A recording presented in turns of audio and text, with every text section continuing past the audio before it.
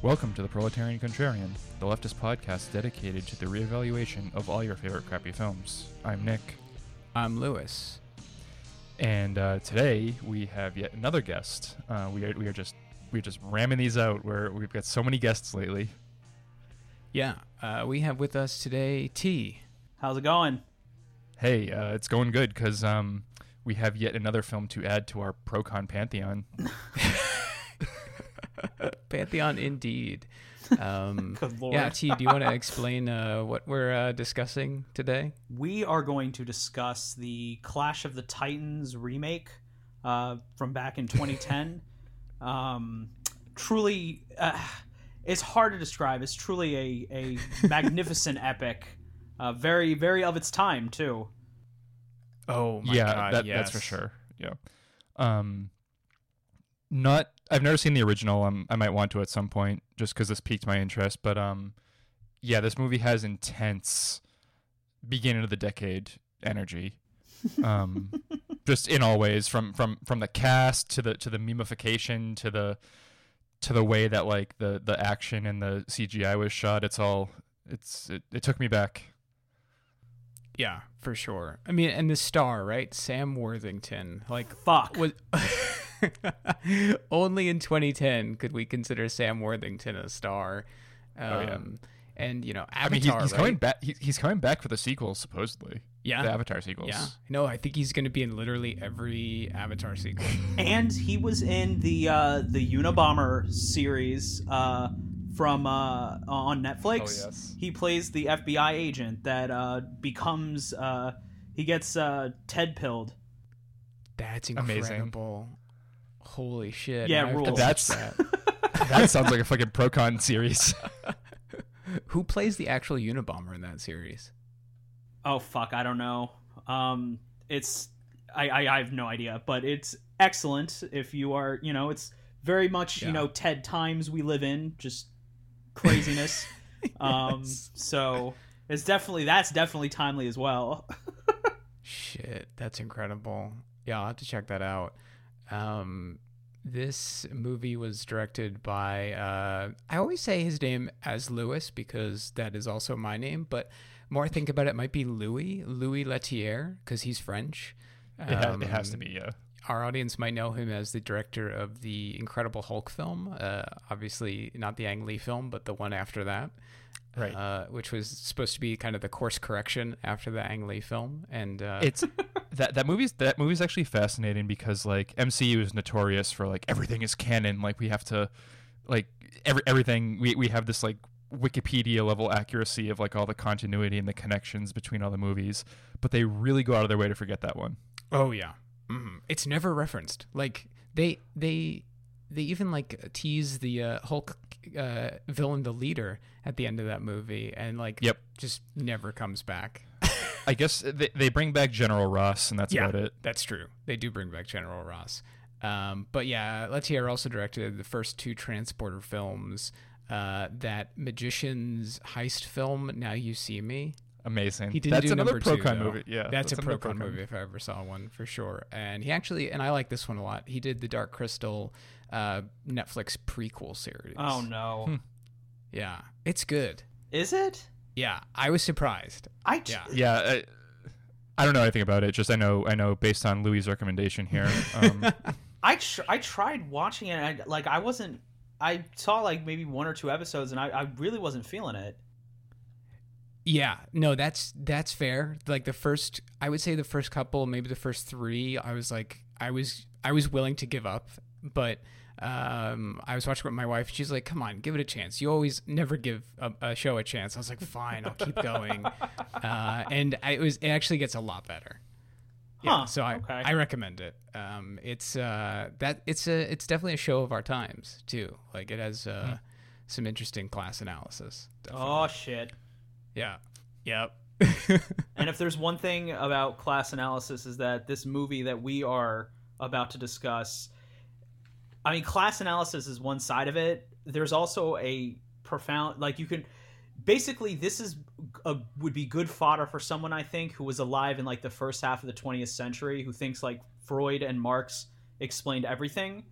You could definitely do like an analysis based on sexual pathology and class politics, I maintain you can.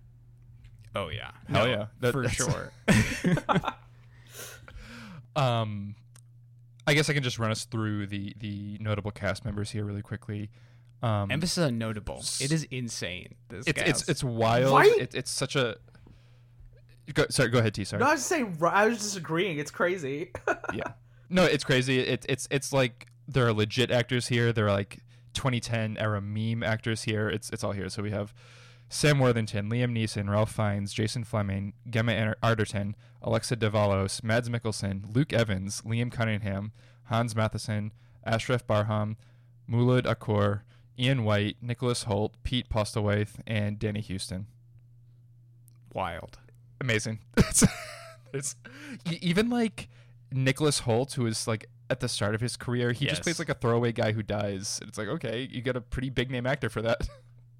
And they acted the shit out of this too. Like, yes, Liam Neeson, you know, really was. They all were trying so fucking hard. Yeah, him and Ralph Fiennes are great. They also look identical in this movie. They look very similar, and I assume that's intentional. Yep. Down to like the exact way like their hair is coiffed and their beards. But of course, Liam Neeson playing Zeus, he's the light side, and Ralph Fiennes playing Hades is the dark side. But yeah, they have pretty good chemistry. They work well off of each other. I do like how fake they look, just kind of like pasted into every scene. Yes. And that kind of like this is skipping ahead to like the analysis a little bit, but like that kind of like overtly garish like CGI, it kind of works in like a vulgar auteur way. Like, oh, this is how the gods would have appeared to the ancient Greek peasant, so of course they would look fake. It's like that's just being really generous. That's just being really generous. I was about to say that is you are being very kind to the choice to make Zeus kind of blurry. Yes. His overexposed armor. Yeah. Oh man, I really love the armor. I was rewatching some clips of the original film, and you know they just do kind of, you know, the Greek robes, the togas, for basically every character, gods, humans, whatever. They all wear togas. But yeah, to have these characters of at least Neeson and Danny Houston as Poseidon have like this shining armor that you can barely stare at. I think that was an interesting choice, and it distinguishes itself enough from the original. But I don't know. I still prefer the original film. Oh, definitely. Oh, sure. The original's a classic. Come on. Yeah. So yeah, this movie was made for $125 million. Definitely made it back and then some at $493.2 million. Not a huge smash, but certainly successful. The tomato meter is this is like classic proletarian contrarian sweet spot. 27% for the critics, 40% for the audience. That's like as perfect as a spread that I had in mind when we made the show, Lewis. That's like that is this is the content we look for in the show. Oh yeah, for sure. You know, critics hate it, fans are blah about it. Yeah. Yes, exactly. I'm surprised like anybody saw this movie in 2010, honestly. Like, I mean, I guess there's like a little bit of an appetite for Greek stuff because of 300. But like, I don't know who like gives a shit about Clash of the Titans. Like, I mean, I do, and T does, and some like film nerds do, and maybe some boomers. But like, I don't know. That's a small spread still. And they're the type of people who would have been annoyed with the idea of a remake too. Right. Like, I was annoyed that there was a remake when it came out. Yeah. I didn't want to see this movie. I'm a normie at heart, so like when I found out there was a remake, I was fucking excited as hell. It's like, hell yeah, let's bring it the fuck on. Let's do this. I want trash. Give me the trash.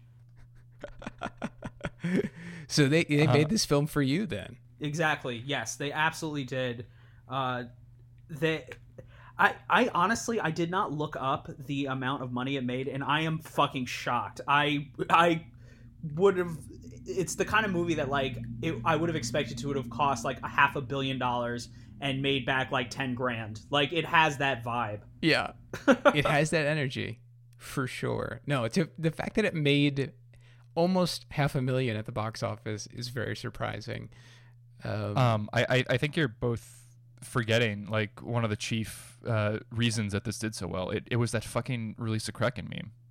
Oh yeah, it legitimately was. That meme blew up. I don't know how planned it was on the part of the people making this movie, but like for whatever reason, when I was in college, just every dipshit just people would like yell that at parties. People would like people would make memes. It was like This Is Sparta for 300. Right.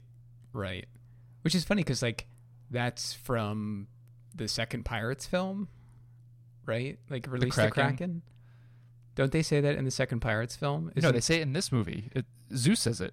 Does he say it in this film? Yeah, because there's a Kraken.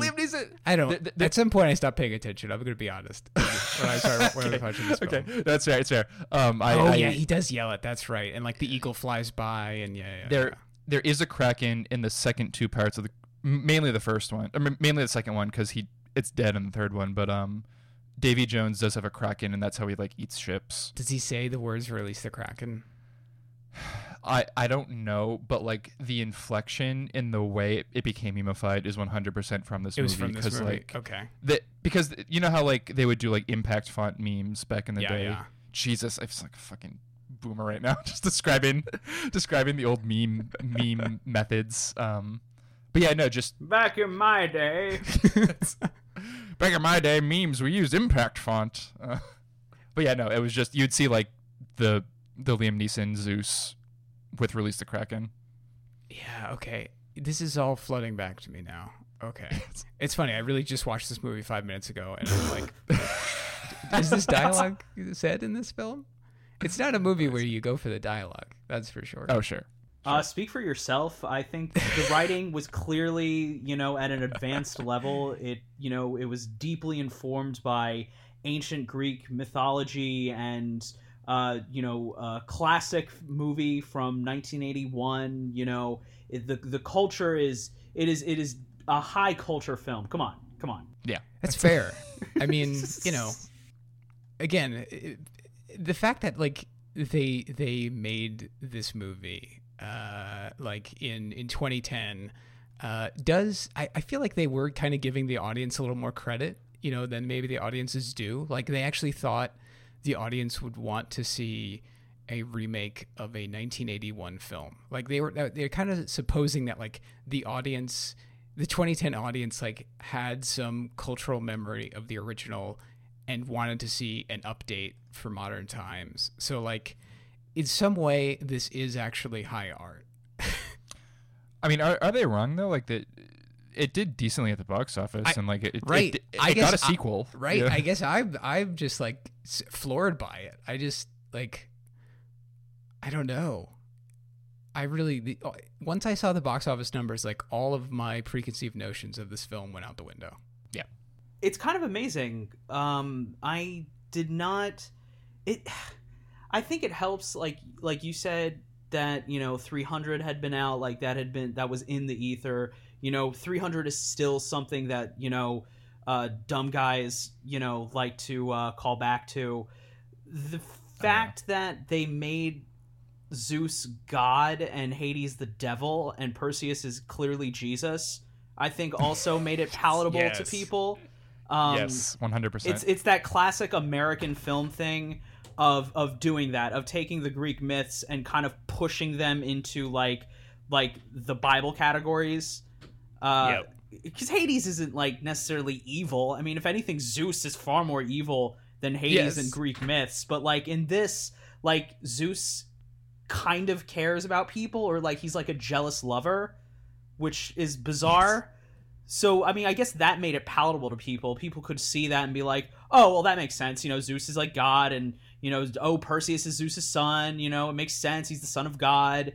Hades is the devil. The underworld's like hell. All that shit. So that made it palatable, I guess, because and they definitely gloss over Zeus's own. It's a movie. Obviously, I'm being a nerd about this, but I mean, we see it over and over again with depictions of like Greek myths, Greek stories. They definitely recast it in a biblical guise. Yeah, that's what was really interesting about this film for me. Like, I don't remember much of the original, but I remember it having more of that Greek mythological flavor where, you know, it's not about exactly good versus evil. It's like kind of this proxy war between these, you know, malevolent gods just kind of playing with, you know, their human pawns. And in the original, like, they actually have like little clay pawns that they play with on Mount Olympus, and they put them on this board and they're moving them around. And we only see that a little bit here. They're literally playing Age of Mythology. Yeah, they're literally playing Age of Mythology.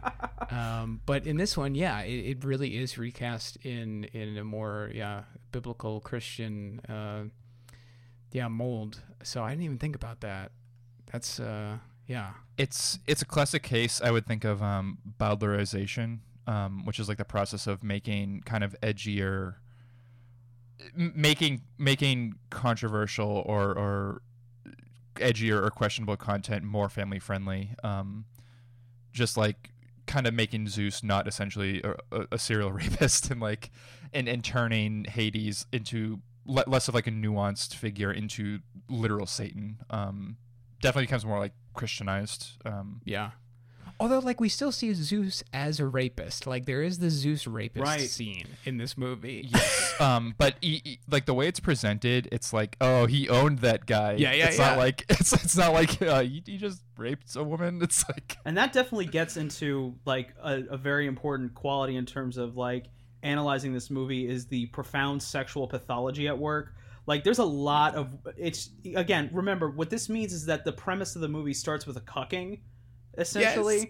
So that's something to think about. The fact that like something I noticed, and I mentioned this, you know, a little bit earlier, you know, the fact that the way this movie is definitely for ass lovers. And I mentioned this. It's like everybody's wearing a short skirt, which is cool. I'm definitely in favor of short skirts. I'm definitely in favor of asses of all kinds. It's cool. It's whatever. And just like the camera work makes it so that like whenever they're leaping around, like you get little flashes of thigh from everyone. Yes. Like you see a lot of Sam Worthington. If he was not wearing underwear, you would see his nuts swinging around multiple times in the movie, and it's so many times that it almost seems like a deliberate choice. Yep. Which, I mean, okay, cool, that's fine. Yeah. You know, people were saying that there was an edit of Cats, the movie, where like there were cat assholes. Well, I want to see the edit of this movie where there's everybody swinging dick. Yes. We need a CinemaSins ding for lack of nut shots. Lack of nut shots and verisimilitude, because in the Greek they wouldn't wear underwear. Blah blah blah blah blah. That's right. So shall we get into it? Shall we dive into the goodness here? Yes. So this is essentially this, like the original, is essentially a modernized retelling of the myth of Perseus. And he's the one that finds he goes to slay the Medusa. He meets Pegasus. He gets married to Andromeda, the princess. Well, actually, not really, not in the movie. That's kind of why it's like a retelling, I would say. But yeah, we get like a. I'm gonna reference Age of Mythology a bunch in this episode, but we get like an Age of Mythology-esque introduction where the voiceover is like, oh, the gods and the Titans, and we get a rundown of how the gods overthrew their parents, the Titans.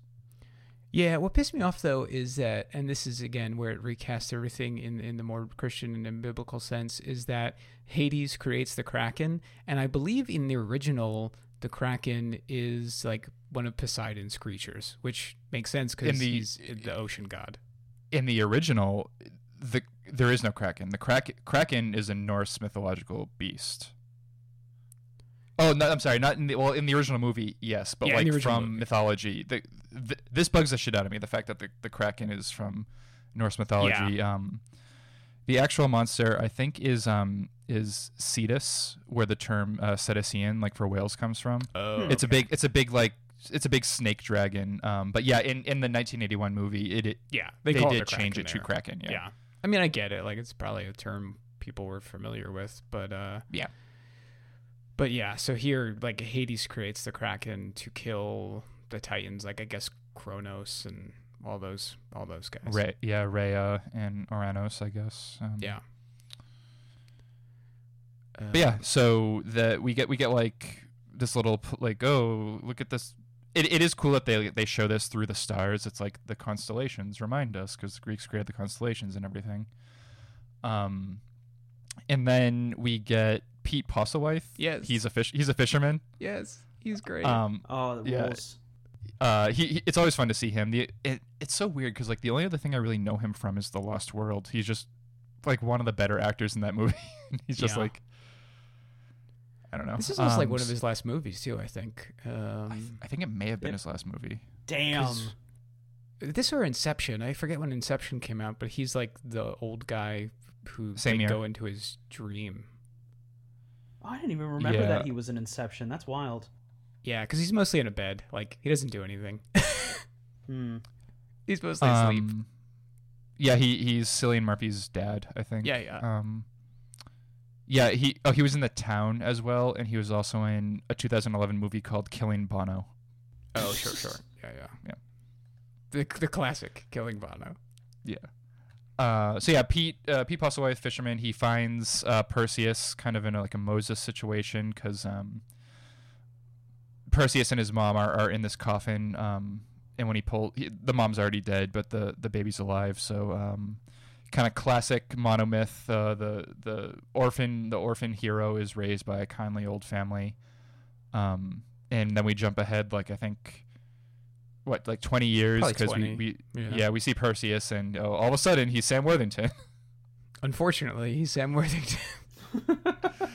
Yeah, Sam Worthington's one of those guys, like, he's not awful, it's just he can't really carry a movie.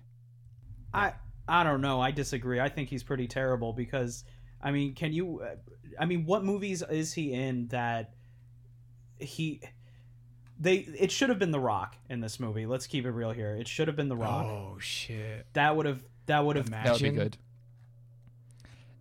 I mean, if they did want to create like a 2010s era Greek mythology cinematic universe kind of thing, they already had The Rock. I didn't The Rock play Hercules? He did, yeah. Around this time too. Yeah, I never saw it. I just remember like publicity material where he's wearing like a lion hood. Yeah. He kills the Nemean lion. Yeah. Oh, cool. I think he goes through like all the tasks or whatever they're called. That's feats. cool. Yeah. I mean, I can see it. He's a good pick to be fucking Hercules.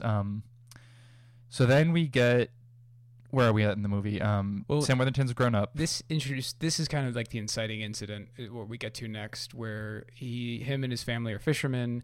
They're on their fishing skiff, and they see on the cliffside this gigantic statue of Zeus that is being destroyed by some soldiers. Right. And we are made to believe that I guess it's the aristocracy of the city of Argos is waging war with the gods, or trying to wage war with the gods. Right.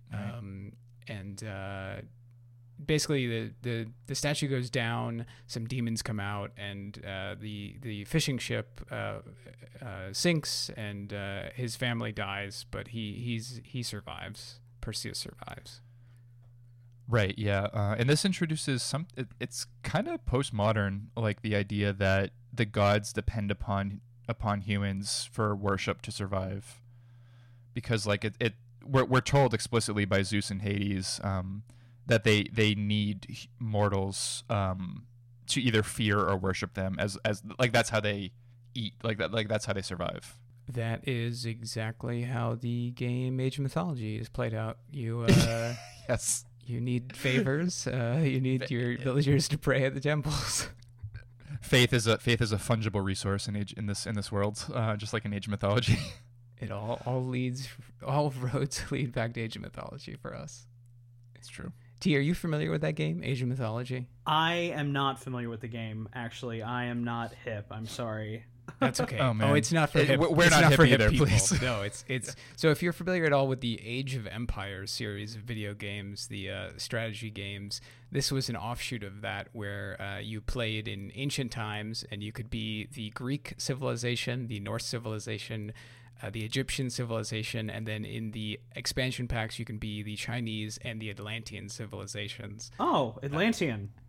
Okay. Yeah. The real historical culture. Yeah, the real of Atlantis. historical culture of the Atlanteans. It's fun though. It's like normal Age of Empires, but you can like make Medusas and Cyclopses, and you get magic powers from the gods. I definitely dig that. Yeah, it's fun. It's a really fun game.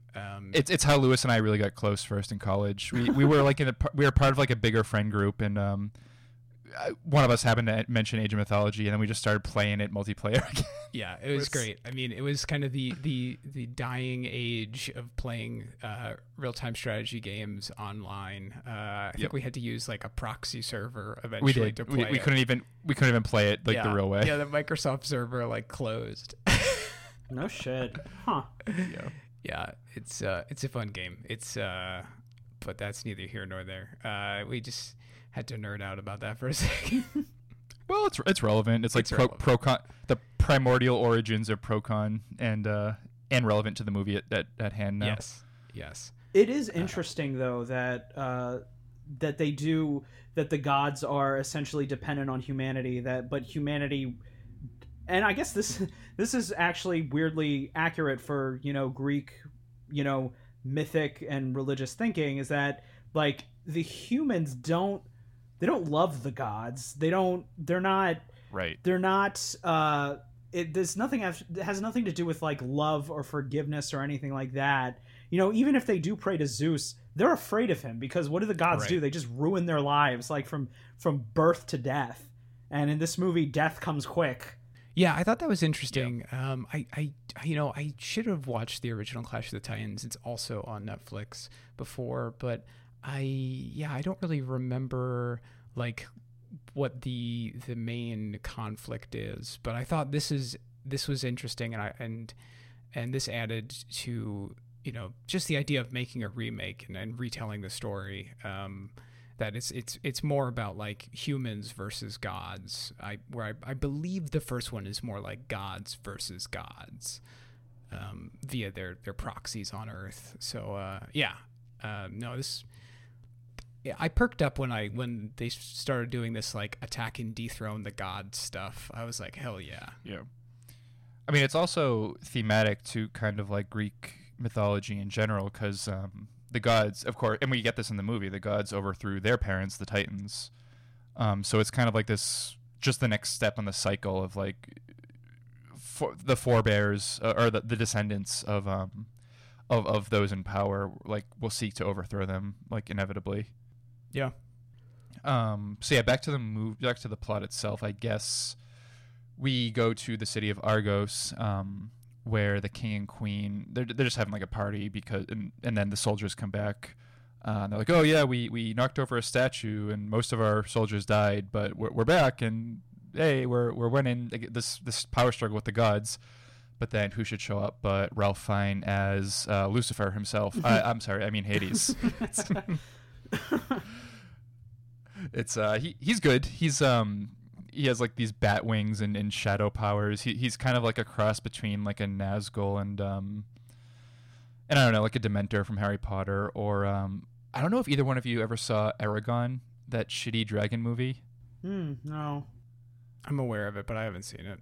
Is he the John Malkovich character? No, not John Malkovich, but like the Darth Vader figure in that movie. Oh, okay. Like, just bat aesthetics and like smoke and like appears in a flash of sulfur. I just get the same vibes. I got like heavy like Dracula vibes, like yeah. Both the Francis Ford Coppola Dracula, and then there was that other Dracula movie they made like 5-6 years ago that did really poorly at the box office, that we will also review one day on this podcast. Like Dracula Origins or something? Yeah, Dracula Unbound. It had some stupid fucking title. Dracula Unhinged. Not Dracula 2000?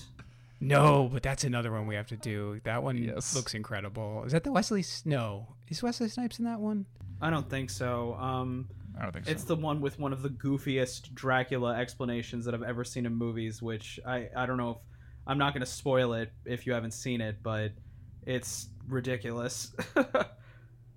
I look forward to it. Yeah, it's been on my list for a while. We could do like a whole month of just terrible Dracula. Yeah, October's stories. coming up. Yeah, I feel like we'd be stepping on the toes of Leslie Lee III and Jamie though with their vampire podcast. Right, Vampire Castle. We will though. We'll have to do some kind of vampire stuff at some point. But yeah, Hades is, as we were saying earlier, much eviler and more sinister than he actually was in Greek mythology. And keeping with that, he kills the queen. He does like a Indiana Jones in the Last Crusade style, ages her really quickly, to kill her because she dares to not respect the gods to the degree that they should, and he lays a curse in the city of Argos. He says, if you don't sacrifice the princess Andromeda, I'm going to summon I'm going to release the Kraken and destroy Argos. I think the most interesting thing about like this scene in general, the introduction to Argos, is the class stratification of Argos. Right, because it should also be mentioned the reason the movie goes to Argos is because Perseus is brought there by Argos soldiers who find him in the wreckage of his family's ship. Which is, that's kind of like your first tip off that this is just confused, because why would soldiers bring like some nondescript fishermen into the court where they're having a party? Like, it makes no sense. It's not, because in that scene, after Hades is, doing his Voldemort thing, like, which, surprise, surprise, same guy. That's right. Doing his thing, he there's this just very cheesy moment where he's like, where he mentions, that Perseus is the son of Zeus. It's like, and your father, or something along those lines. Yeah. It would have made sense for them to take him to the king if they had heard that before, not before they got him to the palace, rather than, bringing him to the palace, and then that dramatic moment that happens, and then they find out he's a demigod, and then everybody starts freaking out. It's just very strange.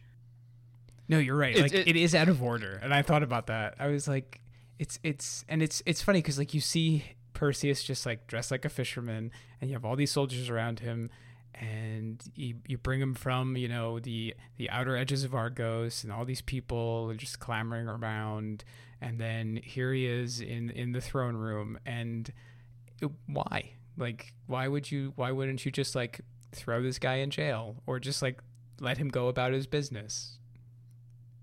Yeah, I mean, it's like D&D brain, right? Or it's like video game protagonist brain. It's just like everything. If something happens, it has to happen when the player character, the protagonist, is around to hear it. Yeah. No, this movie actually does have like big video game energy. Like there's a line. I'm not kidding shield. when I said. Yeah, when I said like the Age of Mythology comparisons, I'm not. It's RPGs too. Like it just has like a big RPG. Well, then maybe Sam Worthington actually was the perfect choice to play Perseus, because he's so flat.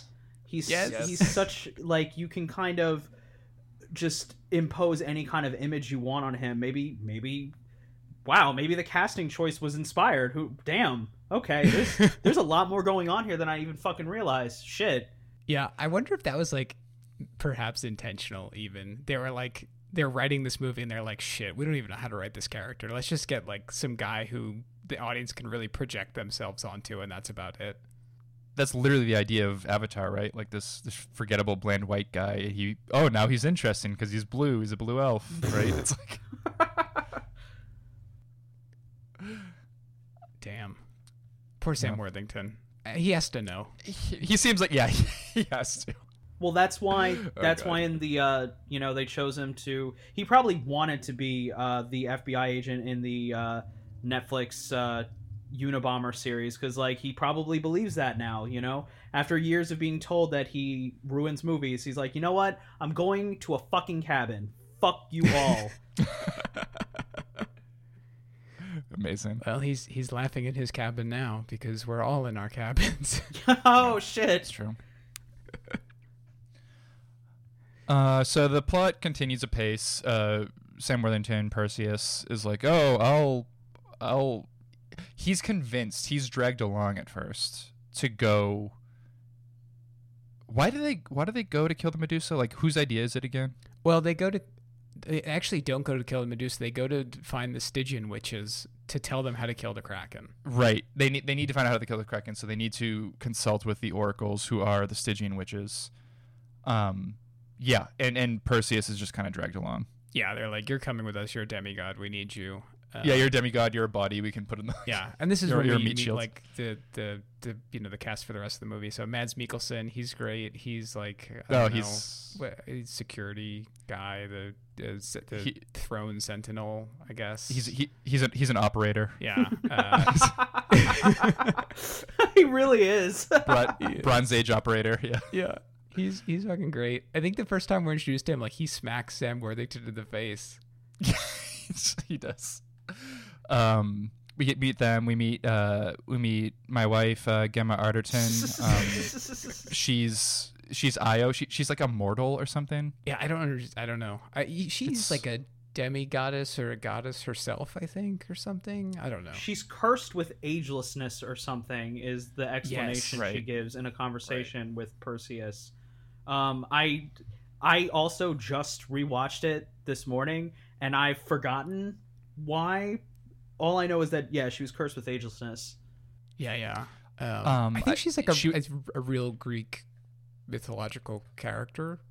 I believe in the movie she says she was raped by Poseidon, and because she ran into Athena's temple to beg for protection, Athena was grossed out that she was raped in her temple, so she that's cursed her. Medusa. That's the story Medusa. for Medusa.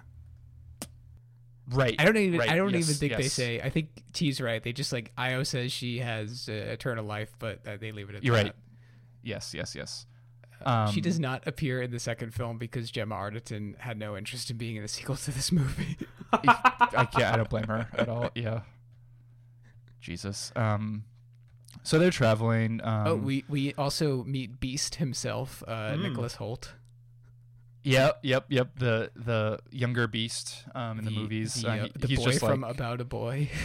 yeah. He's like, oh, I'm just a soldier. I hope to have a wife and family someday. Just like that's his character. We also have two guys that are like they're like ethnically ambiguous characters that were clearly supposed to be like the comic relief, but because this movie is cut so strangely, they don't really have a chance to be the humorous characters. You know, the movie was supposed to be 4 hours long. Let's keep it real here. And they did not do that. So they like just took giant chunks, you know, and yeah, these two characters, they're supposed to be funny because they have moments during this adventure, and they just kind of like show up out of nowhere, and Mads is like, yeah, come along. For some reason, they just invite these like two guys who say, we're good at killing. Yes. They have like also like the most like stereotypical like video game weapons as well. Like the axe that so one guy dumb. has is like they're ridiculous. dumb. It's not something that a human being ever used in ancient Greece. They're so dumb, but it is such a thing like a 7-year-old kid would draw. Yes. Like, oh, I'm gonna give him an axe, and it has like points on the back. It's so good. They're great though. Like those kind of characters in movies like this is like, I would recommend people watch this film just for those characters. Like they have like this. There's like this glimmer of the hope and like comedy that like the rest of the film just doesn't have. It's like it's devoid of the fun that the original film like is all about. You know, the sense of like wonder and spectacle that's in the original film. What people might consider like cheesiness now is, I think, why, like, you know, it is still a classic film. But this film, like, it's just it's so serious. It takes itself so serious. And either like you have to have more of these comedic moments, or I don't know. Like, I don't know what could make this film better. Although I will say it's not as terrible as I expected. I think when all three of us referred to like the intense 2010 energy. That's what that's a big thing that we're getting at, the self-seriousness with which this whole movie takes itself. Because of course you don't want to go in the other direction and like overcorrect into constant Joss Whedon style quippiness like the MCU did. We gotta bring out the old whipping boy for this one. Of course. But like in I don't know, just you can have some levity in this movie like that doesn't feel forced, and it would have gone a long way with me at least. Yeah, but these guys are great. I think. Yeah, no, they're fun. They're fun. I think it's Ozal and Kuchuk. That's their names. I mean, yes. The few times you get a chance to see them, and that's another thing that's a theme in this movie is that you see people that like just for a few moments. So like, oh gosh, I forget his name. Who plays Poseidon? You see him for one moment, but he's like a big time guy. Oh yeah, Danny Houston. Right, Yeah. right. Danny Houston, yeah. Yeah, no, it's I don't know why he was in this movie, and it's got to be like you said, T. Like he had a larger role that was definitely cut out somewhere. It's either that or like he was filming something else at the time and he was around, and he probably was on set for like a day, Probably. and it's a paycheck. Stand around, wear this suit, get like a few $100,000 just to stand there. Say maybe one line. I think he has one line at least, and he gets to hold a cool trident. So like, I wouldn't fun. pass that up. If they asked me, I'd do it. I think the only line he says is like, "Zeus, our brother Hades is correct." Yeah. That's it. And there's another guy in that Council of the Gods. I don't think they named him, but I'm assuming it's supposed to be Apollo. He's another dude Luke Evans. who's in things. Yeah. Luke Evans is a big name actor. He was really pushed as like the star of the Hobbit movies. He was Bard in the Hobbit. I think Luke Evans is the guy who plays the Dracula in that Dracula. He plays movie. Dracula in Dracula 2014 Dracula Untold. Untold. I knew it was unsomething. Yes. Amazing. It's all coming together. It's all about Luke Evans. Dracula apparently. Unfortunate. That's going to be our title for our episode when we finally do that one. You're welcome back for that one, T, if you want. Hell Dracula, yeah. That's really good. Dracula Unfortunate. So yeah, they travel. One such a stupid 13-year-old pedant Nick Brain thing to bug me, but the main character doesn't have a cool cloak, and all the other soldiers have cloaks. Sam Worthington doesn't. That's like right. he's more tactical, I guess, but like.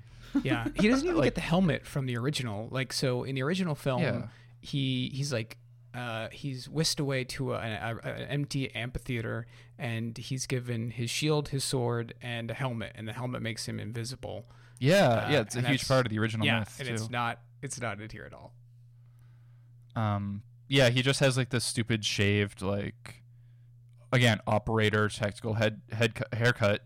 And he's not wearing a cape, but like Mads gets Mads has like these cool braids on his head, and like he's wearing this billowing crimson cape. Like that's such a cooler look than Sam Worthington. I'm gonna shave my head and no cape. Yeah, but again, like your main character, your default, protagonist, self-insert. Yeah, he's got to look like that. Yeah, he sets himself apart by not being cool looking. Yeah, I guess.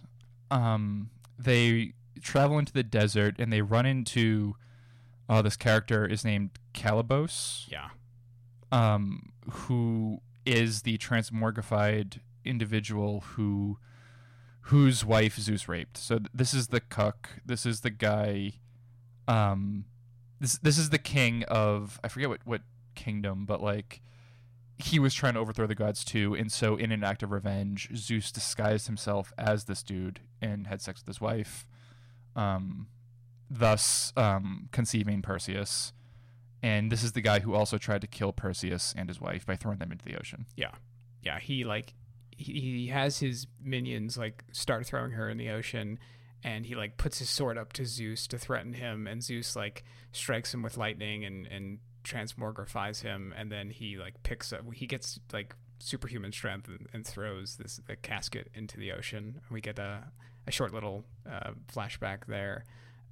He's played by Jason Fleming, who played Dr. Jekyll and Mr. Hyde in the League of Extraordinary Gentlemen film. Hell yes. Okay. Again, super 2010s energy. Oh, that's like right. intensely. That's right. Holy shit. Yeah. Yeah, he's another British actor. I mean, this film is full of British actors. I think almost everybody is British here, except like Mads Mikkelsen and Danny Houston. Danny Houston's American. But Worthington, Neeson, Fiennes, Fleming, Arterton. Ooh, and this guy also played Azazel in X-Men First Class. Oh, The red teleportation Nightcrawler dude. Yep. That's right. That's pretty cool. But yeah, Calabos has a really cool look. When he attacks the soldiers, he kills a few. He attacks Perseus, but Perseus cuts his hand off, and he looks kind of like a Power Rangers villain, just like a very high quality version of a Power Rangers villain.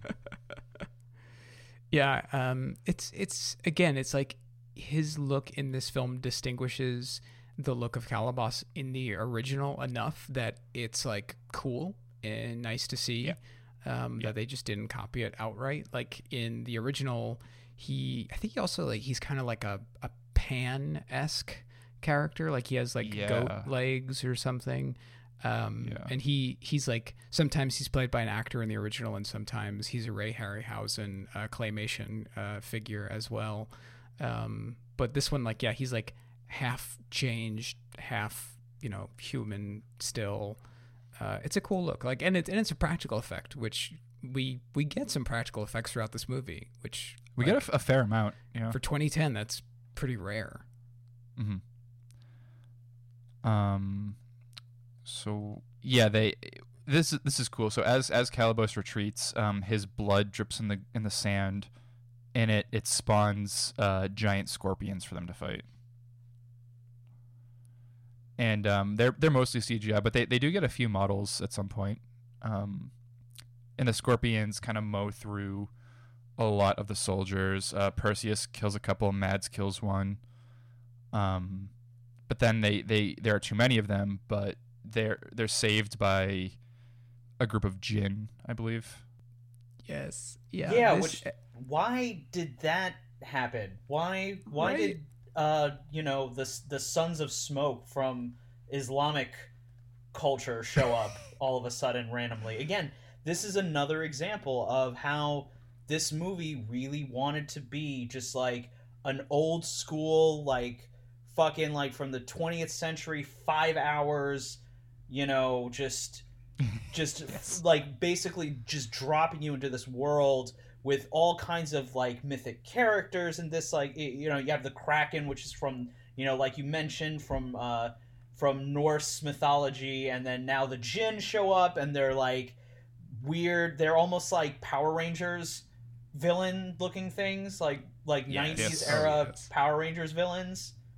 Yeah, no, you're right. Like it's in a longer film or even a TV series or something, like these things would have made sense, but then just like squishing it all into the second act of a film that's not very long. I mean, it's not even 2 hours, this film. It's an hour 40, I think. So to cram all of that into this, and yeah, and like their explanation for them is like, oh yeah, these guys were bad guys once, but now they want to help us. It's like, but why? But why do they want to help you? I don't get it. It's video game D&D syndrome. This is another kind of recurring whipping boy on our show, but like, and again, not to, I'm a huge fucking gamer. I'm not to like just totally be a hypocrite, but when that kind of mindset, like gamification of everything, just intrudes on storytelling, intrudes on movies, you just get so many things that you take as given, like, oh, of course there will be 2 or 3 random enemy encounters before we fight the final boss. That's how these things go. And I think like, oh, of course we're gonna find a few allies in unexpected places. Yeah. That's how these things go. Like structure and this kind of like formulaic storytelling beats, they're fine. It just they do get old after a while for me. Yeah. But I don't know. They're cool. Like, I like them. Oh, hell yeah. Yeah, like, I'm glad they added them as much as I'm glad they added, like, the 2, Arab hunter guys. Like, it's like, it's like closer to what I guess ancient Greece would have been like, you know, like ethnically a diverse area, you know, cross-cultural. Oh yeah.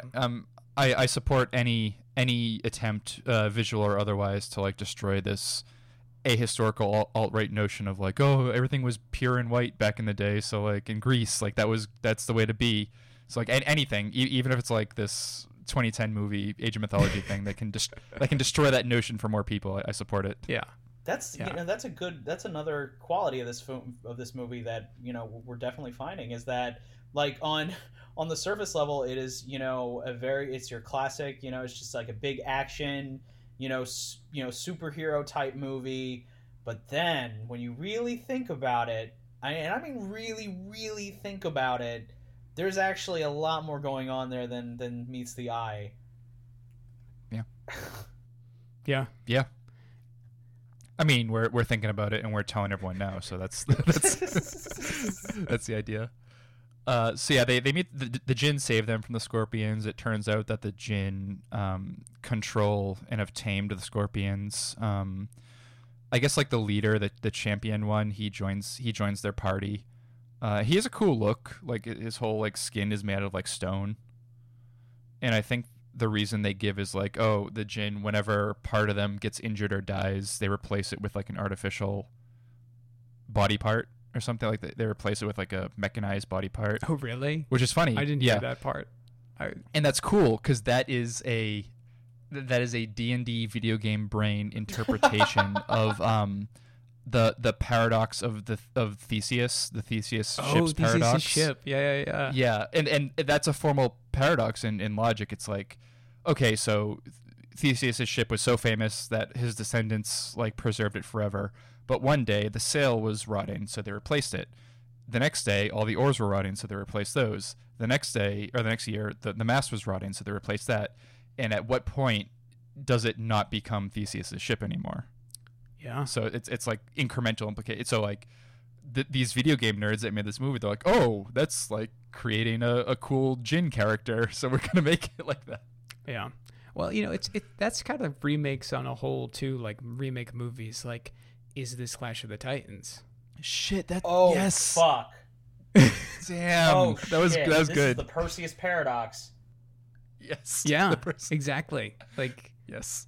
You know, once you replace literally everything, when you like Damn. put sequences out of order, when you add new things, like, is this really a Clash of the Titans? Like, why not name it something totally different? I mean, of course, like for Hollywood, you know, like yeah, it's the name recognition, but they might have actually done even better than almost 500 million if they were just like, yeah, fuck it, probably not. I don't know. That's probably why it got 500 million. I take that back. Like, you can only get 500 million by calling this movie Clash of the Titans.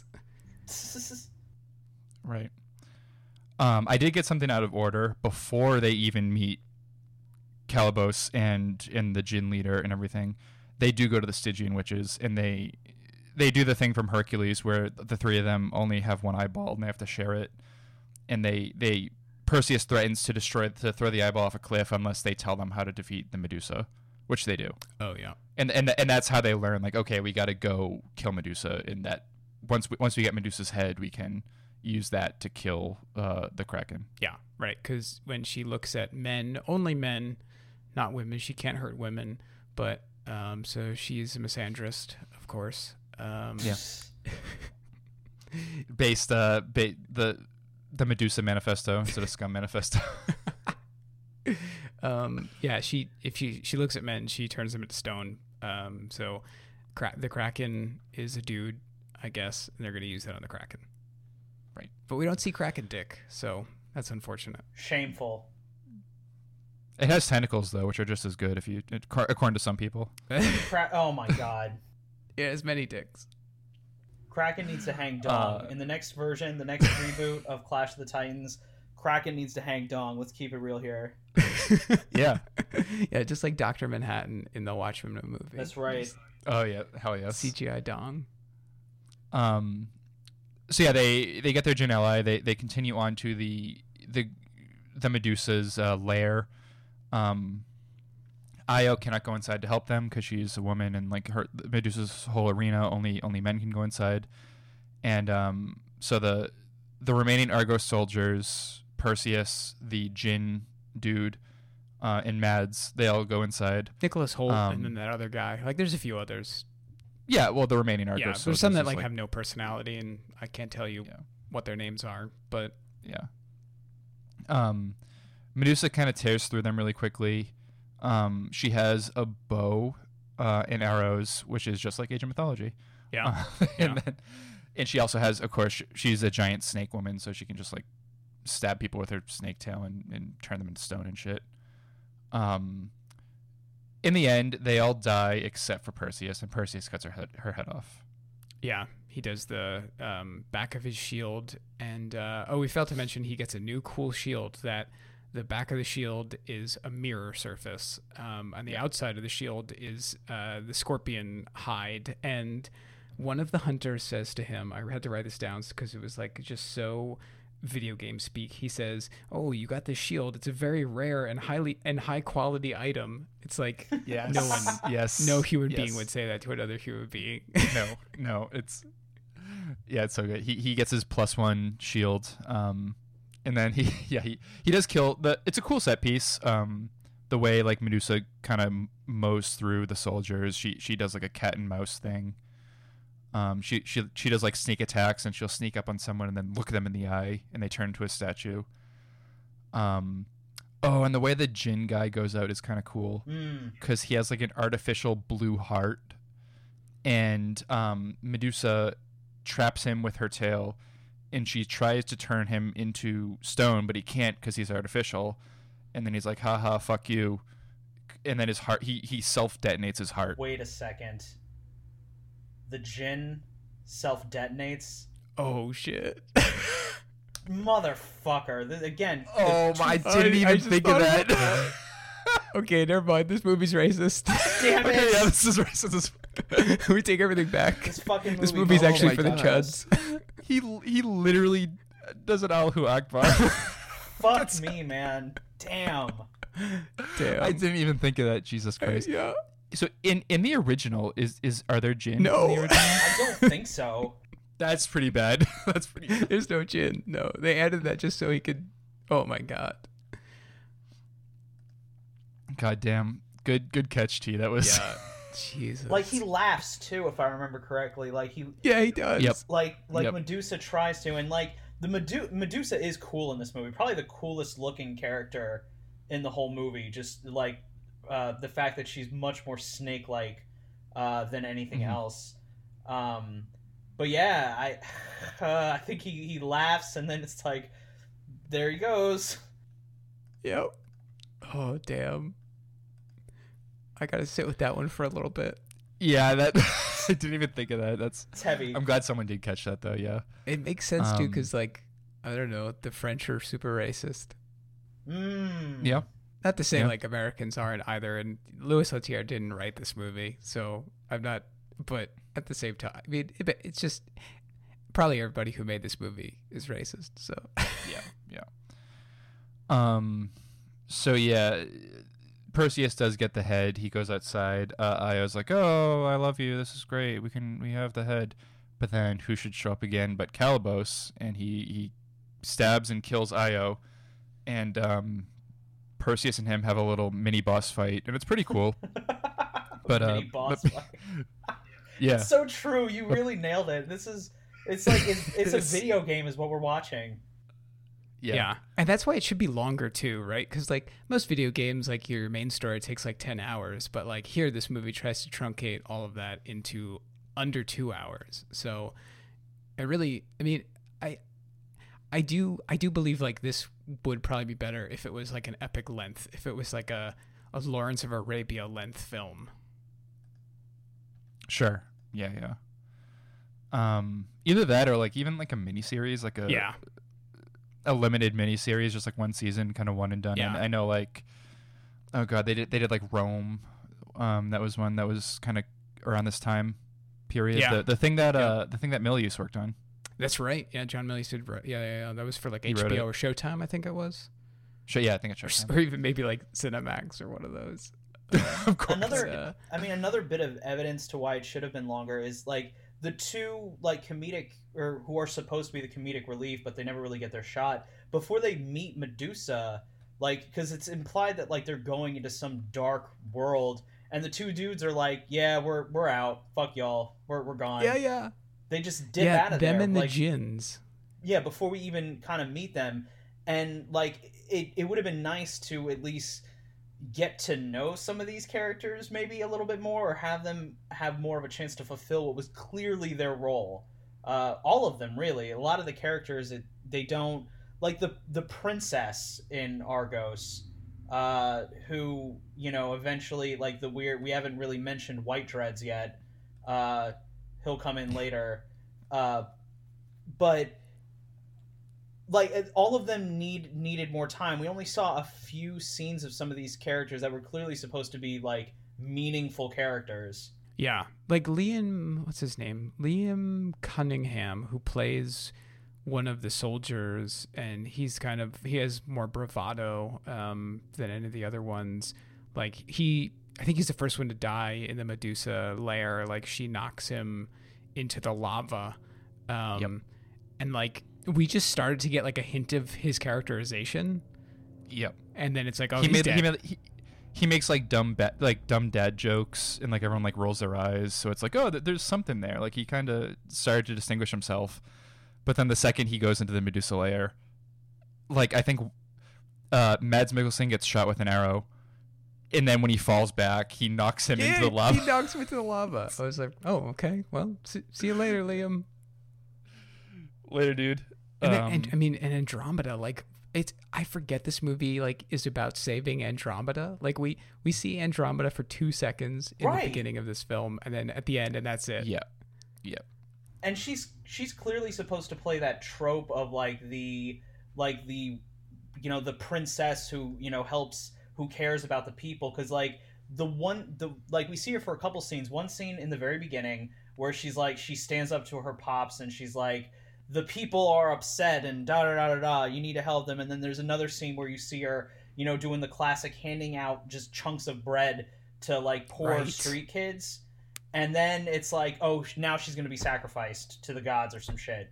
It's very kind of lazy, like either sword and sandal fantasy, or like high fantasy or low fantasy movies of this time period. There's always like they always try to inject like modern sensibility into the heroes, like especially like whenever there's a female princess character or like a female love interest character, like they're always given an edge of like, oh yeah, like I respect the poor too, and like I respect the peasants, and it's a very modern way of thinking for like these Bronze Age characters that it's used as shorthand to show that like, oh, they're the good guys because they're nice.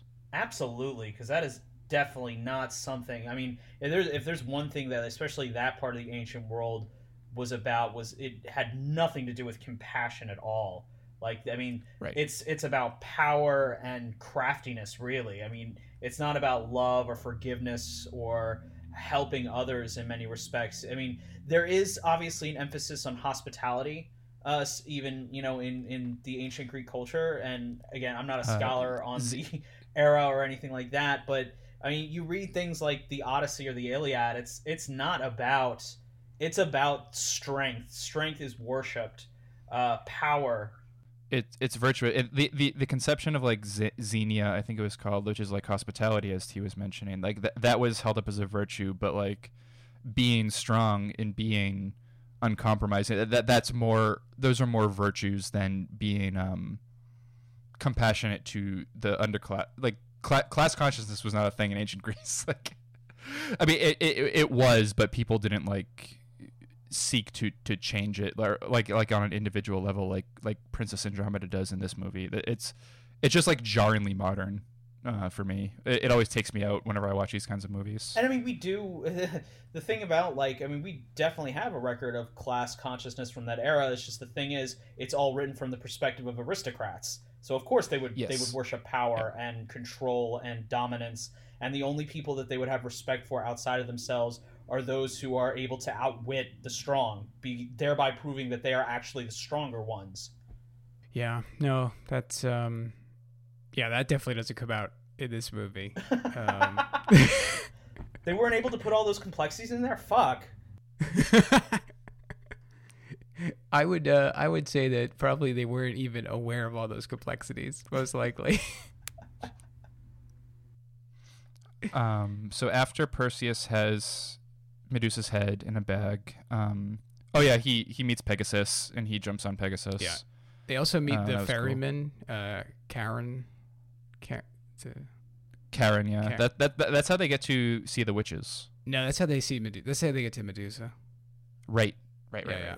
No, they do make like the Stygian witch pit and then like the underworld look very similar. Like it was probably like the other side of the set. They're like, okay, it's and like, we rotate this 5 degrees and it's like straight live from the suburbs of Mordor. We're going to bring you like yeah, he gets a cool black stallion Pegasus, which is pretty sweet. He jumps on the horse, he starts flying back to Argos. Then we cut back to Argos. Or first we cut up to Mount Olympus and we get the meme, release the Kraken. Yeah.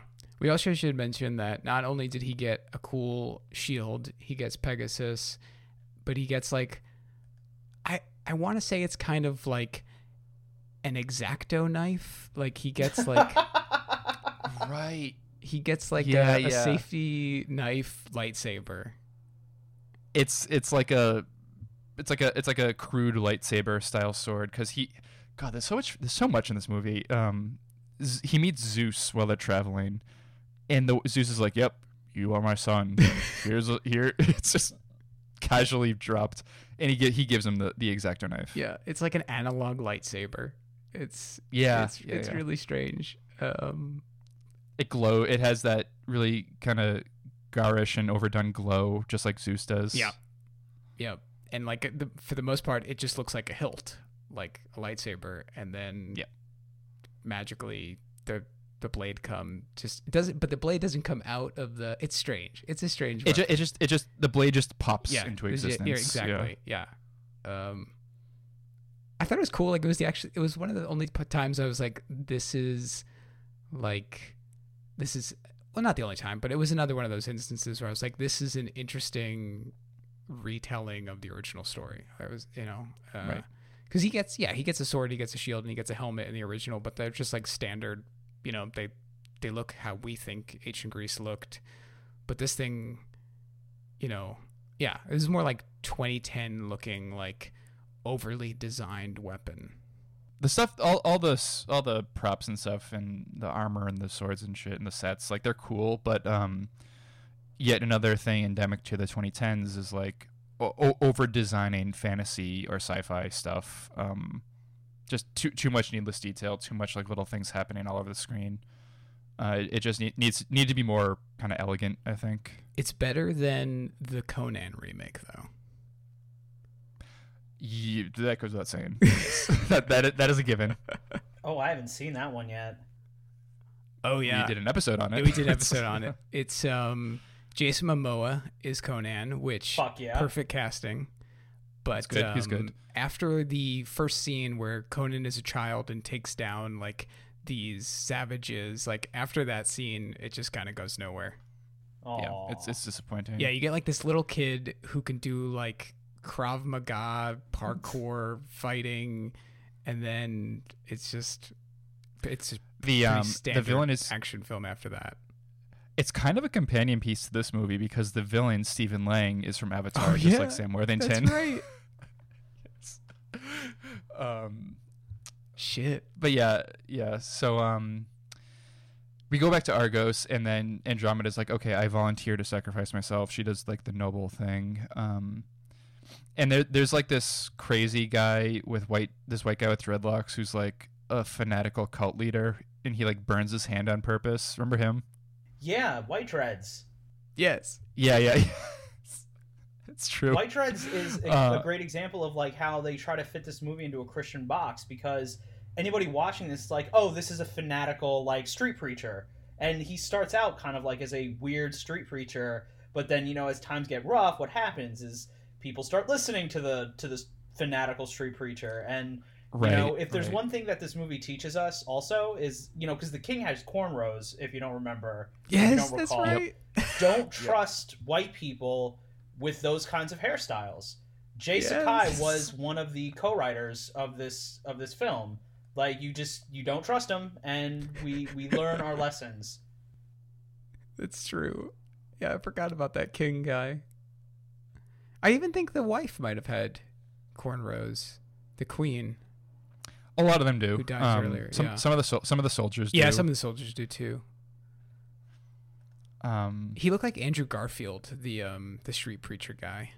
yeah, I kind thought of. he was Andrew at first. Garfield. I was like, shit, is he uncredited in this movie? No. Andrew Garfield when he's in silence and he's like he's destitute, running away from the shogun. Yes. Yeah, he looked exactly like him in Scorsese's Silence. So the Kraken comes out. What did you guys think of the Kraken design? The turtle thing, the turtle Yeah. tentacle, half turtle, half octopus, fucking with Yes. hands thing. I like kind of how alien it is. It's like, oh, he has arms and a bunch of tentacles, and he's really big. Like, it felt suitably like bizarre looking, but I wasn't super impressed.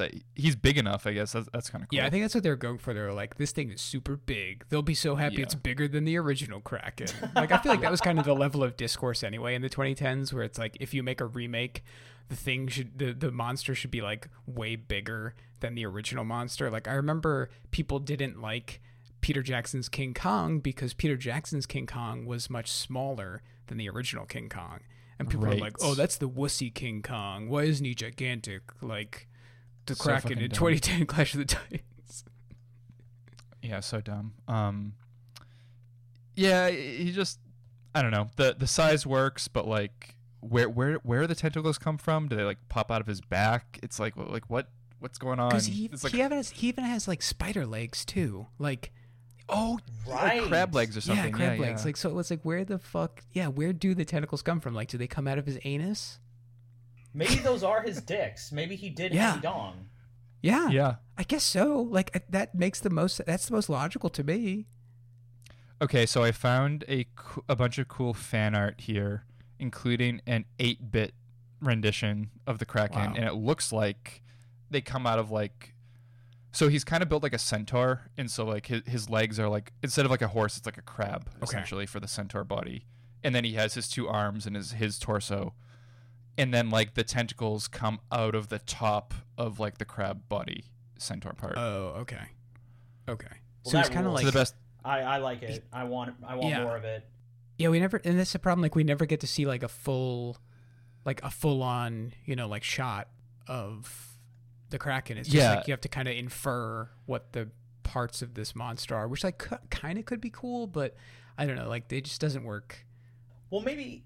Yeah, Yeah, I mean, it could have been. That's interesting. It didn't work with this movie, but I think the concept is cool. The idea, like, because it kind of puts you in the perspective of someone facing something that looks so completely alien that Right. it's like, oh, that has tentacles and claws and it has a turtle's head, and it's just this bewildering mess of almost every sea creature in one. But again, because the movie doesn't give it's rushing through everything. You know, you don't really get a chance to really kind of like feel that. Yep. Yeah, exactly. That is its problem. Did either of you see the Aquaman film?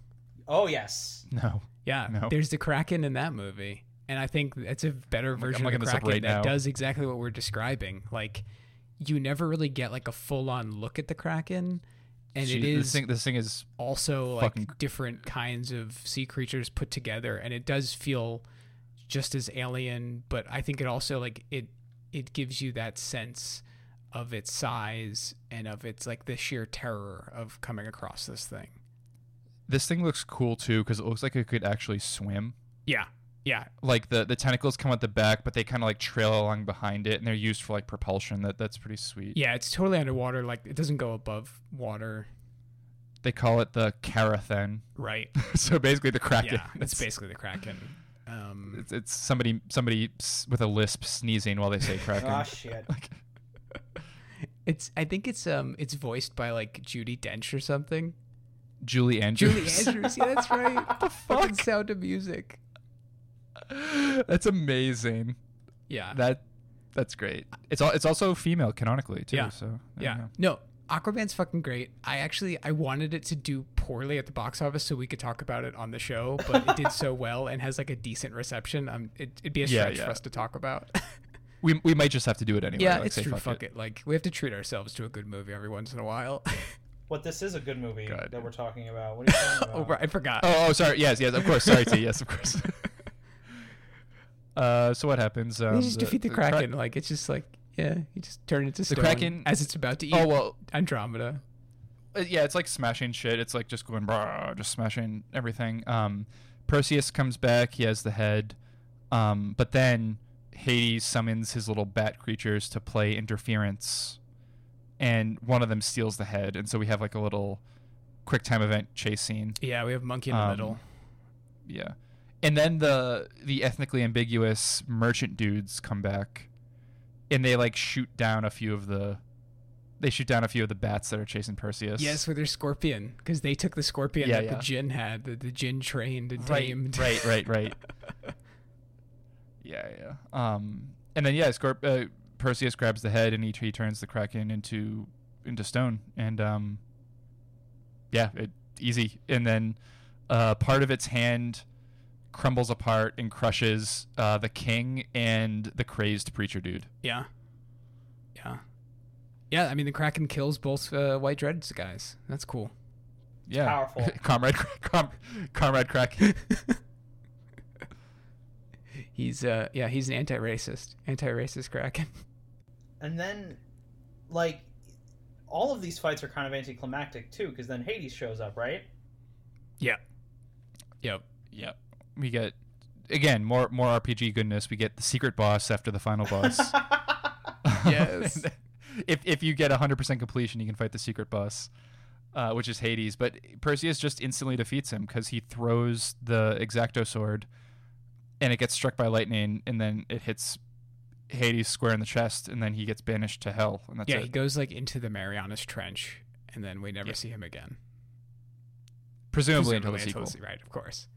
Where I would hope he gets the sword back. Like, why would you throw away such a cool sword? Well, Jesus has to cast the devil into hell. Right. That's what we saw. That's what happens with the help of God the Father. Yes. Yeah, that's so true. It's so funny. I wonder if that was like, I wonder how intentional or how conscious they were of this when they were rewriting this movie to cast it in a more Christian mold.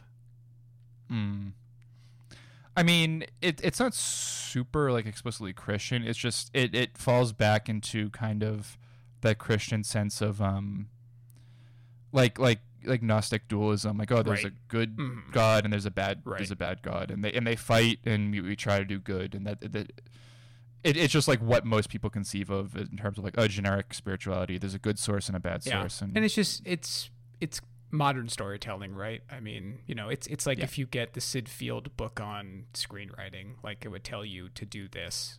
So it kind of just ends. It's just like, I don't know. Perseus is offered by Andromeda to be the king of Argos, and he refuses.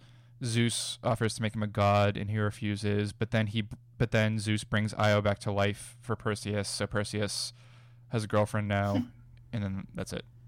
It's weird too, because like when Io shows up again, like Perseus has this like look on his face, like, "Aw, Dad, aw, shucks." Like, it's very brief, but if you notice that, it's like, "Oh, you gave me a girlfriend, thanks, Pops." Make it up for all that lost time, Dad. God, the sexual pathology is heavy. There's a lot of weirdness here that it's if you have a bad brain, like, you'll notice these things. But like the lingering feet shot of the destroyed Zeus statue, all the ass shots, the cucking, the fact that Zeus, ensures that his son, my boy isn't going to be an incel. Yeah, and the explanation of the Medusa myth and yeah, that's the grim shit. That it's just, Yeah. But the thing is, like, the film could be so much hornier, and if it was hornier, it would be a better movie. Yeah. Like, I don't, it doesn't have to have like a graphic sex scene or anything like that, but I don't know, like maybe just like make the dudes look hotter. Like, we don't even and I don't think any of the dudes have like a shirtless scene. Like, that's true. Huh. Yeah. I don't know. Mads is pretty hot, but he's hot in everything. Yeah. And like he doesn't really get any beefcake moments. He kills a scorpion, and then he gets turned to stone by Medusa, and that's about it. Well, he also teaches Perseus how to fight in the space of 5 minutes. Oh shit. I did like that sequence. The choreography was pretty good. Like the way that they were swinging swords around each other and just, Perseus learns like 2 moves from him and is able to beat him. Yeah. Well, he's a demigod, of course, Nicholas. Yes.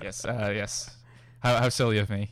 No, but that training sequence, as short as it is, and then the Calabas fights, like those are definitely the best, like just small intimate fight sequences, and the film does those really well. I don't hate the scorpion scene, but the scorpion scene goes on too long for what it is. Yes. The scorpion scene does one thing cool that I never see in modern CGI-laden action movies anymore. One of the scorpions, it tries to stab Perseus with its tail, and it does 2 quick stabs into the ground, and the soundtrack goes like dun dun, like the notes match the actual stab of the scorpion. Oh yeah. Oh. So it was like the music was like choreographed to match what's happening on screen in like a very specific way, and you just don't see that like in a Marvel movie. You don't really see that. I like the score of this movie. Like, I was surprised by it, but there's some genuinely good like leitmotifs, and it just it doesn't feel like a score from the 2010s. Like, it does kind of have a bit of a classic score feel to it, and just like a good action adventure score. Like, not so much an 80s score, but like it feels like maybe a 90s action adventure film. Who did the music? I don't know, some guy. Raymond Djawadi, a German score composer. He also did the 2008 Iron Man. He did Warcraft as well, I think. He did Game of Thrones. He did Warcraft. Yeah, you're right. Pacific Rim. Yeah, so he's done quite a lot. Interesting. And a lot of fantasy and sci-fi. Blade Trinity. Nice. Yeah. Damn. Hell yeah. That was not his best score, I'll tell you that. But no, I mean that was his first solo, I think. Oh, was it? Okay. I'll give him some slack then. Interesting. Yeah. All right, and now let's review Wrath of the Titans. Let's roll it all into 2 and 1. I am interested to see where they go from this. Apparently it takes place 10 years later in the story. Fuck, I gotta watch this. I'm looking at the Wikipedia page. Yeah. And it's no Gemma Arterton. No Gemma Arterton, so who cares? Not really sold. It's more like creature heavy, so there's a chimera, there's a minotaur. That's cool. That's good shit. There's a few other like monsters. There on the poster there is a shadow lava man that looks like Kronos from Asian mythology. Yeah. Hell yes. It is Kronos. So my understanding that is actually Kronos. Hell yes. That's good shit. And then there's like it looks like kind of like a statue of a soldier. It's like two dudes in one. What? It's like these 2 statues put together. Yeah. You know what that might be a reference to?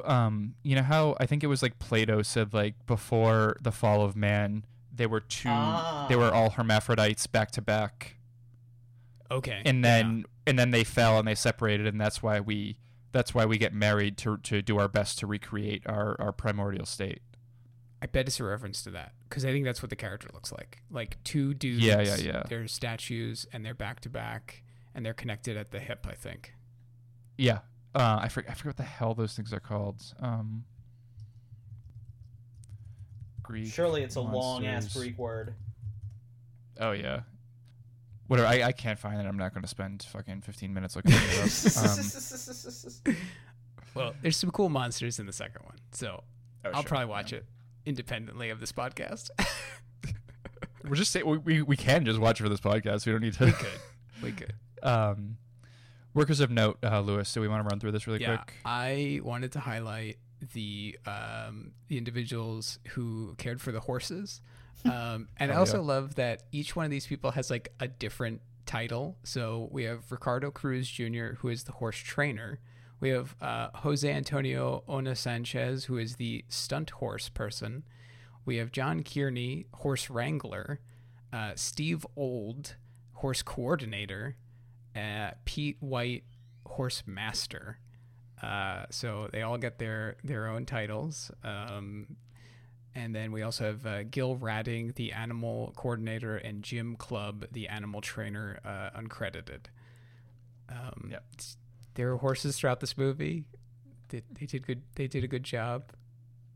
Yeah, I mean, it can't be easy wrangling and mastering and coordinating horses and like all like on schedule and just with all these shit falling everywhere and people in weird costumes. Yeah. Gosh, Horsemaster is such a great title too. Good lord. Right? Yes. That's Poseidon. Yeah. That's why it's ridiculous that Poseidon's barely in this movie. Like, yep. Why? Yeah. I don't know. Because isn't like Pegasus also Poseidon's creation? No, Pegasus was created when someone's head. Pegasus Medusa was spawned by Medusa. Oh, right. He springs from Medusa's head. Pegasus springs from Medusa's head. But like that seems that wouldn't fly in like a modern interpretation. I feel that's like too like surreal. Yeah. So they needed to like they do run across like a herd of Pegasi, like when they're traveling. Right, that's right. Technically, Pegasus is supposed to be it's a singular being, right? Mm-hmm. It's not like a species. Yes. Yeah. Correct. that is the deification of Greek myth. It's like, oh, anyone can have a Pegasus. It's just they exist. Yeah, it's just your mount that when you get to a certain level, when you level up, you can pick whatever mount you want, and you can pick a Pegasus. We also have, and this is worth mentioning because it's one of the, as we said, the Calibos fight scene. The first one is one of the better, like, small, intimate fight scenes in the film, but it had some really interesting wire work. So I wanted to highlight Stephen Crawley, who was the special effects wire supervisor, Kevin Matthews, standby wireman, and Gavin Weatherall, the wire cam supervisor. It like kind of took me out of the film, but in a good way, because I realized like, oh, you can still do practical like stunt work even in a movie that costs $1 bajillion. But like when he throws Perseus like down a hill, he's like running after him, and that's like they legitimately do wire work there to like augment his descent, and then he like jumps off a cliff at one point to like attack Perseus, and that was also a practical stunt with wires. And it was just like, oh yeah, you don't have to like create a fully CGI person to do a stunt like that. Like you can literally just like put a rig on a guy and it looks cool as hell. Yeah, no, it's the standout fight for me, just because it actually happened to some extent. Yeah, there's really very little CGI in that fight scene with him and Calibos. Because again, like we said, Calibos is practical. Like he has prosthetics on, like his horns and stuff. Yeah. So I guess we'll move on to our closing thought recommendation here. I'll take Broke. Sounds good.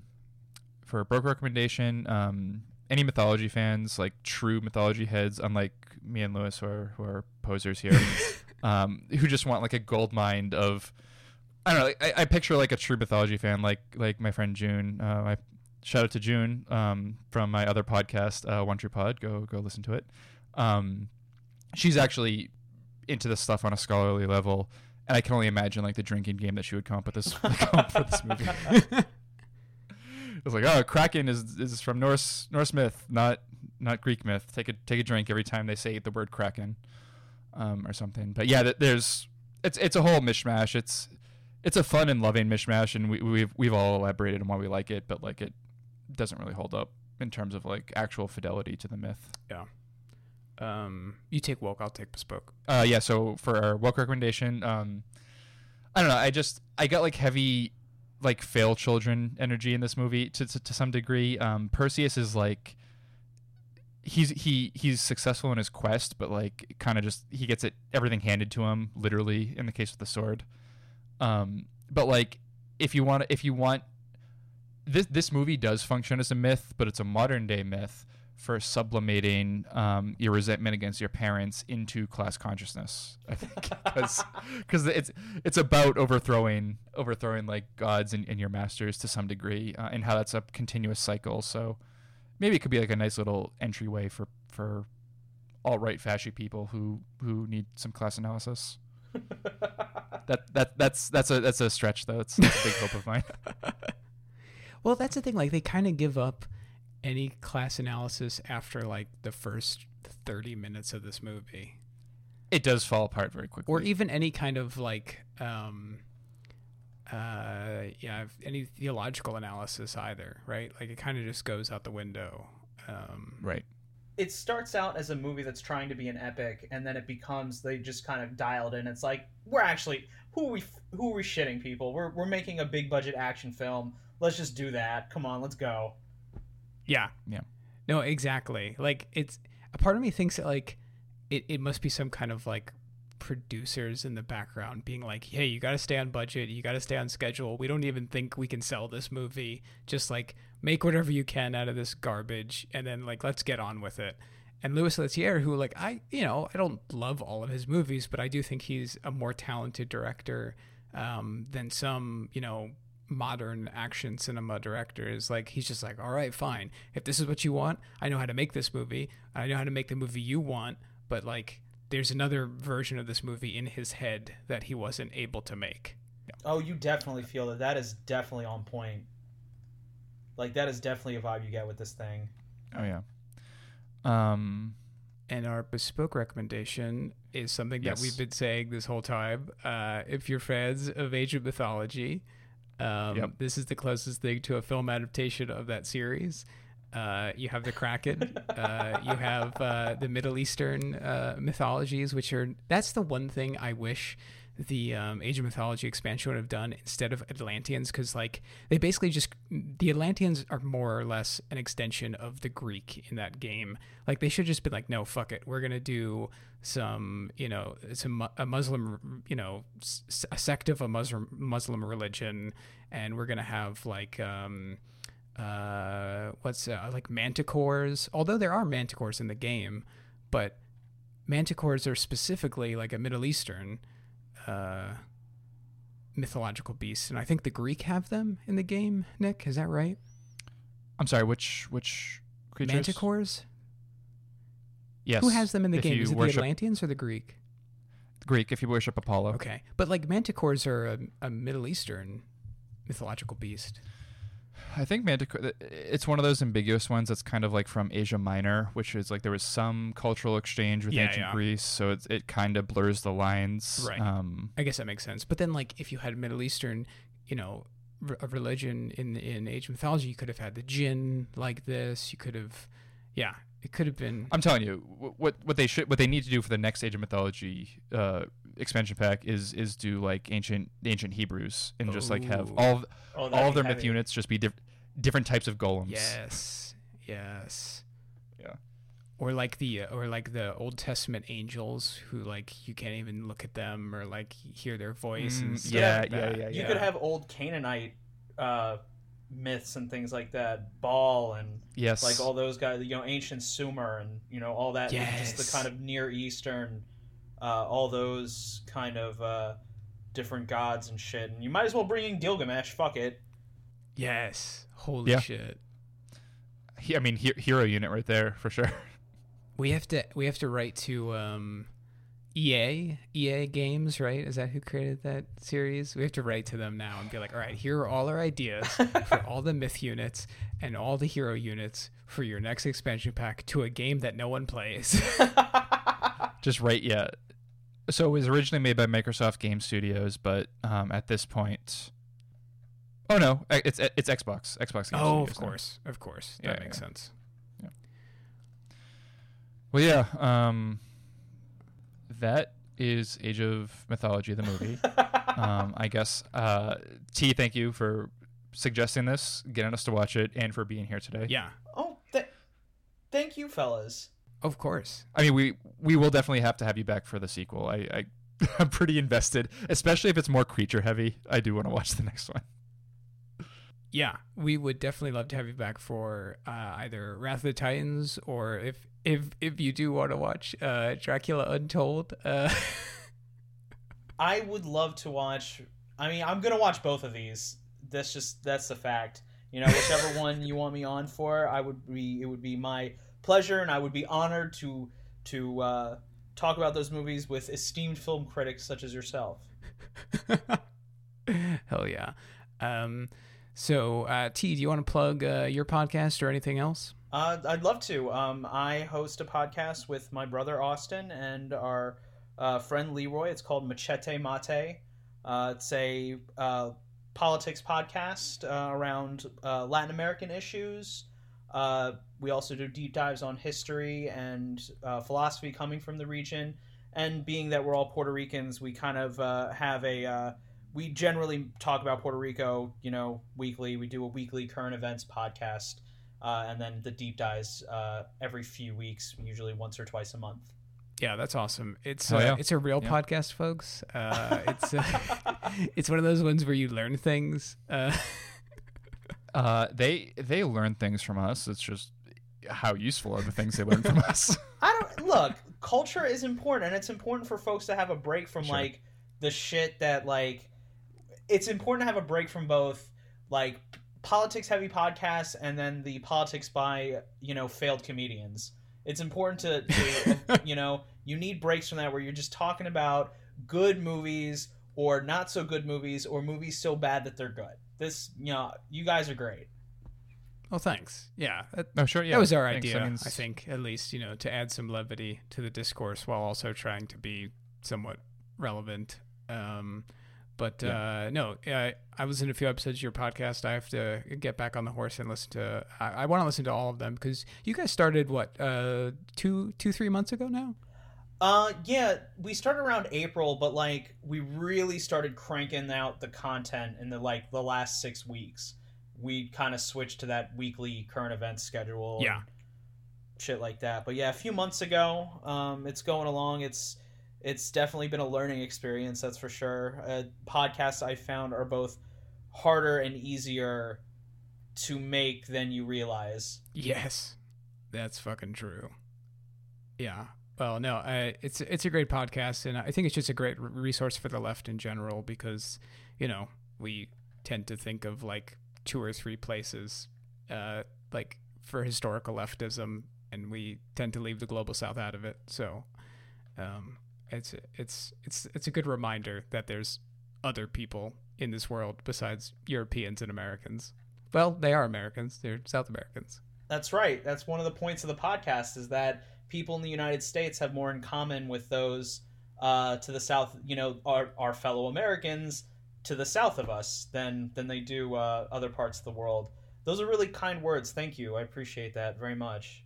Yeah, it's the reason why I started listening to it. I mean, of course, because you're a comrade of mine, but it's my own deficiency in my understanding of world history and leftist history. So I was like, oh, this is a perfect resource for me personally. Yeah, thank you. That's very kind. And you can follow us. We have a Twitter account, of course, like everybody else. Machete Mate. Basically to sort of translate a machete and mate, the tea. So just search for that. And you can find us on all your podcasting apps and services. And yeah, we'll be sure to tweet about it when this episode drops. And link everything. Yeah, I'll link everything in the show notes as well. And you guys just started a Patreon too, right? We did. We started a Patreon about a week ago. Yeah. Hell yeah, awesome. Yeah, give that them some dough. Coin, just like Perseus. Yes. Yeah. I want to emphasize though, it's not going to be, it's very much still a labor of love. We're not paywalling or anything like that. It's just, if you appreciate what you do, give us some of that cheese. Oh yeah, yeah, sure. We're kind of operating on the same level there. We don't pay well anything, but if anyone wants to throw us $1 a month, we'll certainly won't say no. Yeah, we found that like paywalling our stuff just meant that no one would listen to it. Damn. So we, at the beginning of quarantine, actually, we unlocked, I think we had like 2 or 3 locked, for subscribers content. The Ewok episodes, I think. Yeah, Ewok episodes, our Conan episode, the Arnold Conan film. And we're like, we'll unlock these. Like, the point is for people to listen to these. So we're always looking for guests too. We would love, because I know you guys don't take yourselves too seriously, but more about movies than I ever could. I'm going to extend the invitation to y'all to come on our show to maybe talk about some Latin American cinema at some point, maybe, in the future, if you wouldn't mind. That'd be awesome. I'd love it. Yeah. It could be a good movie even. Or we could do a telenovela. We could keep in line with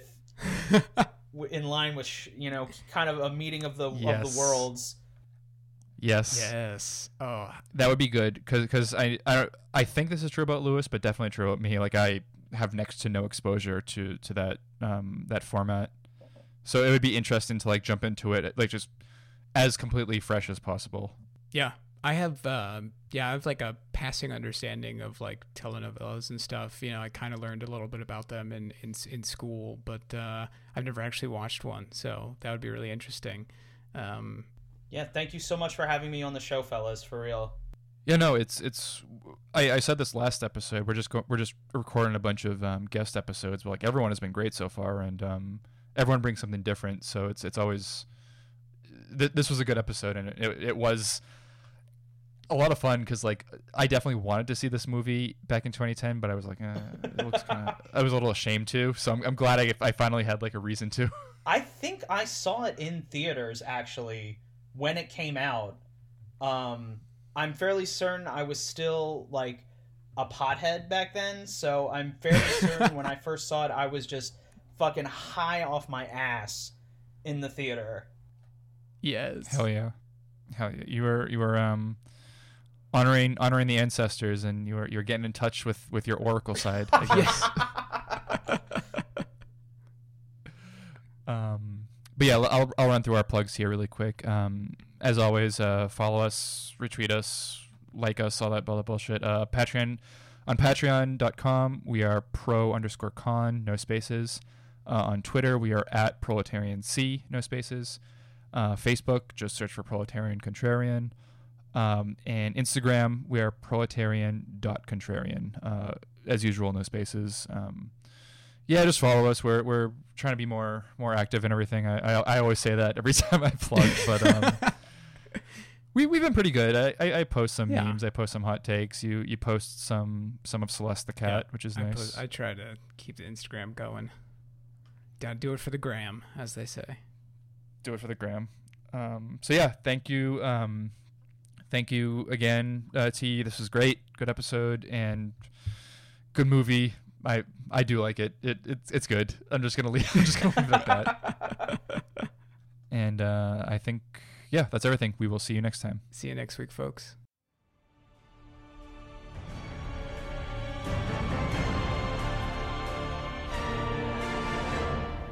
Brother, it is time for the mortals to pay. My child waits to do your will.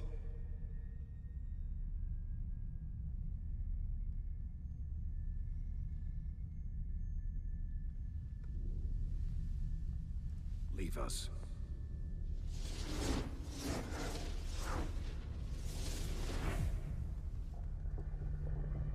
Release the Kraken!